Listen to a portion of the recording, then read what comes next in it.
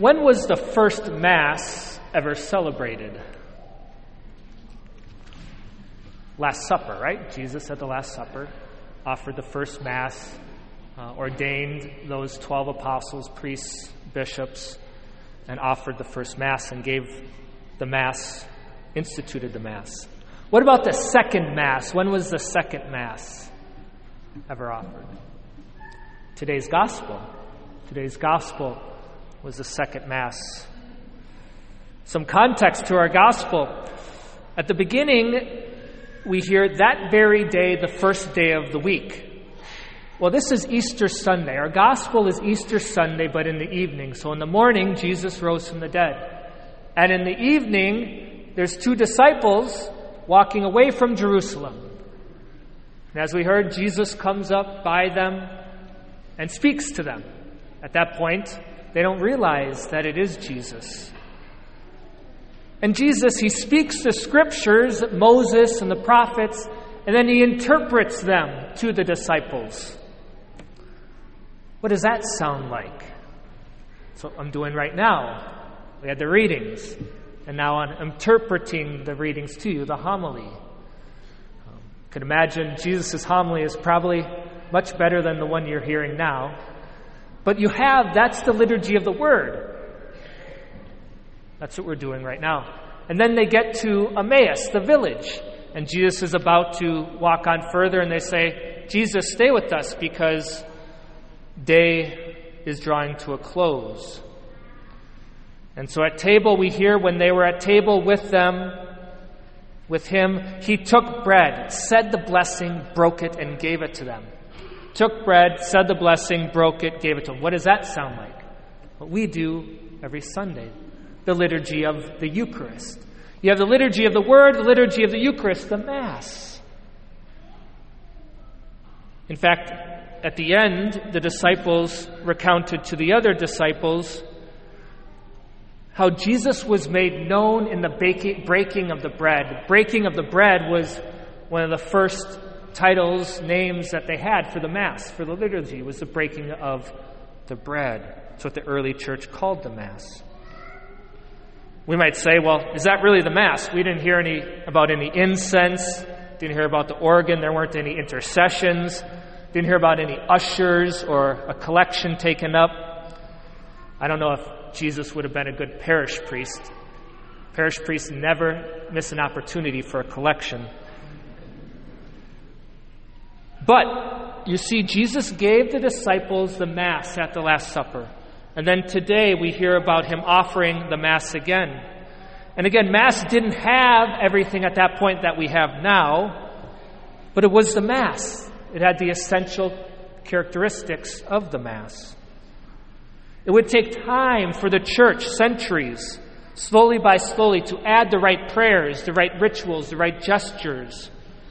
All of those things would be influenced by the various cultures that the gospel encountered. It would take time. For example, they didn't have the whole Eucharistic prayer in the beginning. And so the priests would just kind of make up, say the prayers as best they could. And so in one town you might have a more eloquent, charismatic priest, and he comes up with some beautiful prayers, and a guy in another town realized, okay, I'm not very good at this, and say, hey, Father John over there, can I use your prayers? And so he would use those prayers too, and then over time they would become more and more organized and official. But it's important to realize that what we have here, the Roman Missal, with all the prayers that we say in for the Mass, Jesus didn't go up to the disciples and say, okay, here you guys go. Here's the plan. All right, you just got to follow this. Again, it would take time for the church to understand, go deeper, truly appreciate the Eucharist, the Mass. That's what it means, mystery. Mystery means in its fullest sense. Something you never fully grasp, but you go deeper and deeper into and try to understand better and better. That's why in our church, the Catholic Church, there's about 20 different liturgies, different forms of the Mass. You have the Byzantine liturgies, the Alexandrian, the Mozarabic, the Ambrosian, the Syriacs, the Armenians, the Coptics, the Maronite liturgies, Various religious orders actually have their own forms of the Mass. Why? Because the apostles would take the gospel to different places around the world, encounter different languages and cultures, and the liturgy would grow out of those cultures and within them. So there's many similar things we see in these various liturgies, but also some differences. But the essential part is always the same.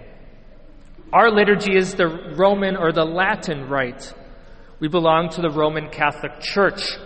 Our liturgy developed out of the Roman culture in the Middle Ages and the Latin language as well.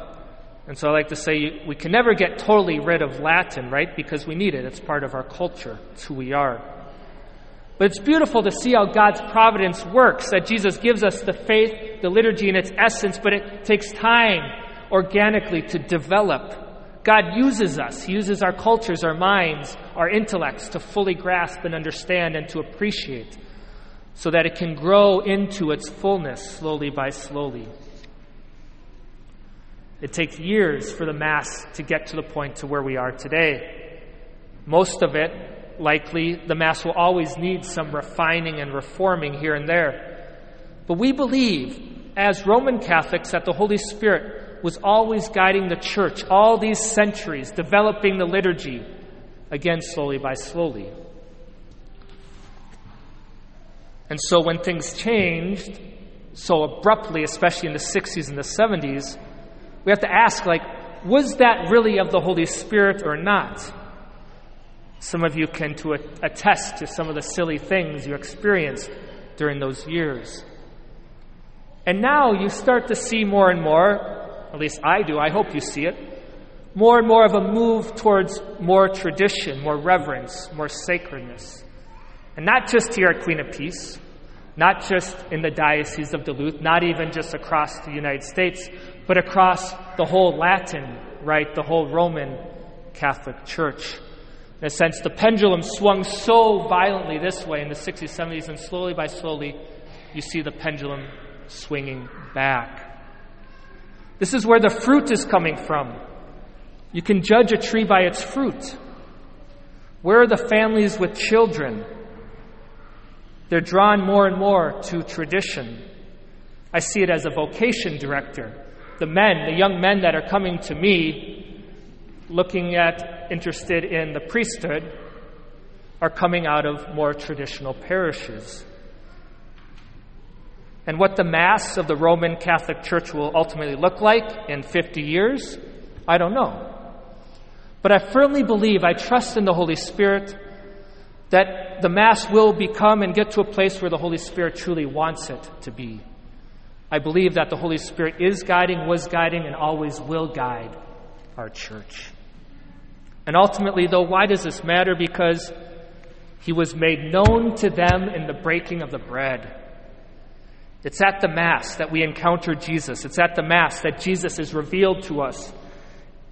It's important that the Mass expresses the fullness of that reality that Jesus is truly present. And so lastly, tonight or today, I want to encourage us all to go to Mass more often.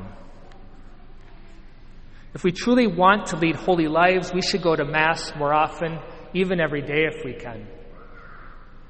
That's why we have our school children go to Mass every day. Christ, the Mass, is the center, the beginning of our school day, and it's bearing fruit. If we truly love someone, we want to be around them even more, as much as possible. How much more is that true of Jesus? If we want to lead holy lives, we should go to Mass more often, even every day. So I'd like us to think about this question. Is it possible for us to make it to Mass during the week? 8:05 a.m. here. Yes, we have work, and that can make it difficult, but maybe you can adjust your work schedule so that you can get to Mass at least once during the week. You have kids, yes, that can make it difficult as well. But for many of us, it's possible to make it to daily Mass if we make it a priority. We might have to wake up a little earlier. I'm thinking of our semi-retirees and retirees. to come to Mass once during the week at least. So during the rest of this Mass, while we're praying, while we're offering the liturgy of the Eucharist on the altar, ask yourself, ask Jesus, Lord, can I come to Mass? Or even to tell him, if you're pretty sure you can't, tell him why you can't get to Mass during the week. To come even more. To come even once a week, watch it change your life. To go to Mass more than just we're obligated to.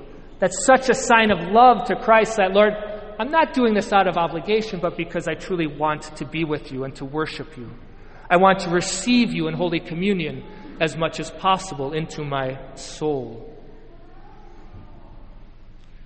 And when we come to Mass, we ask Jesus to reveal himself to us.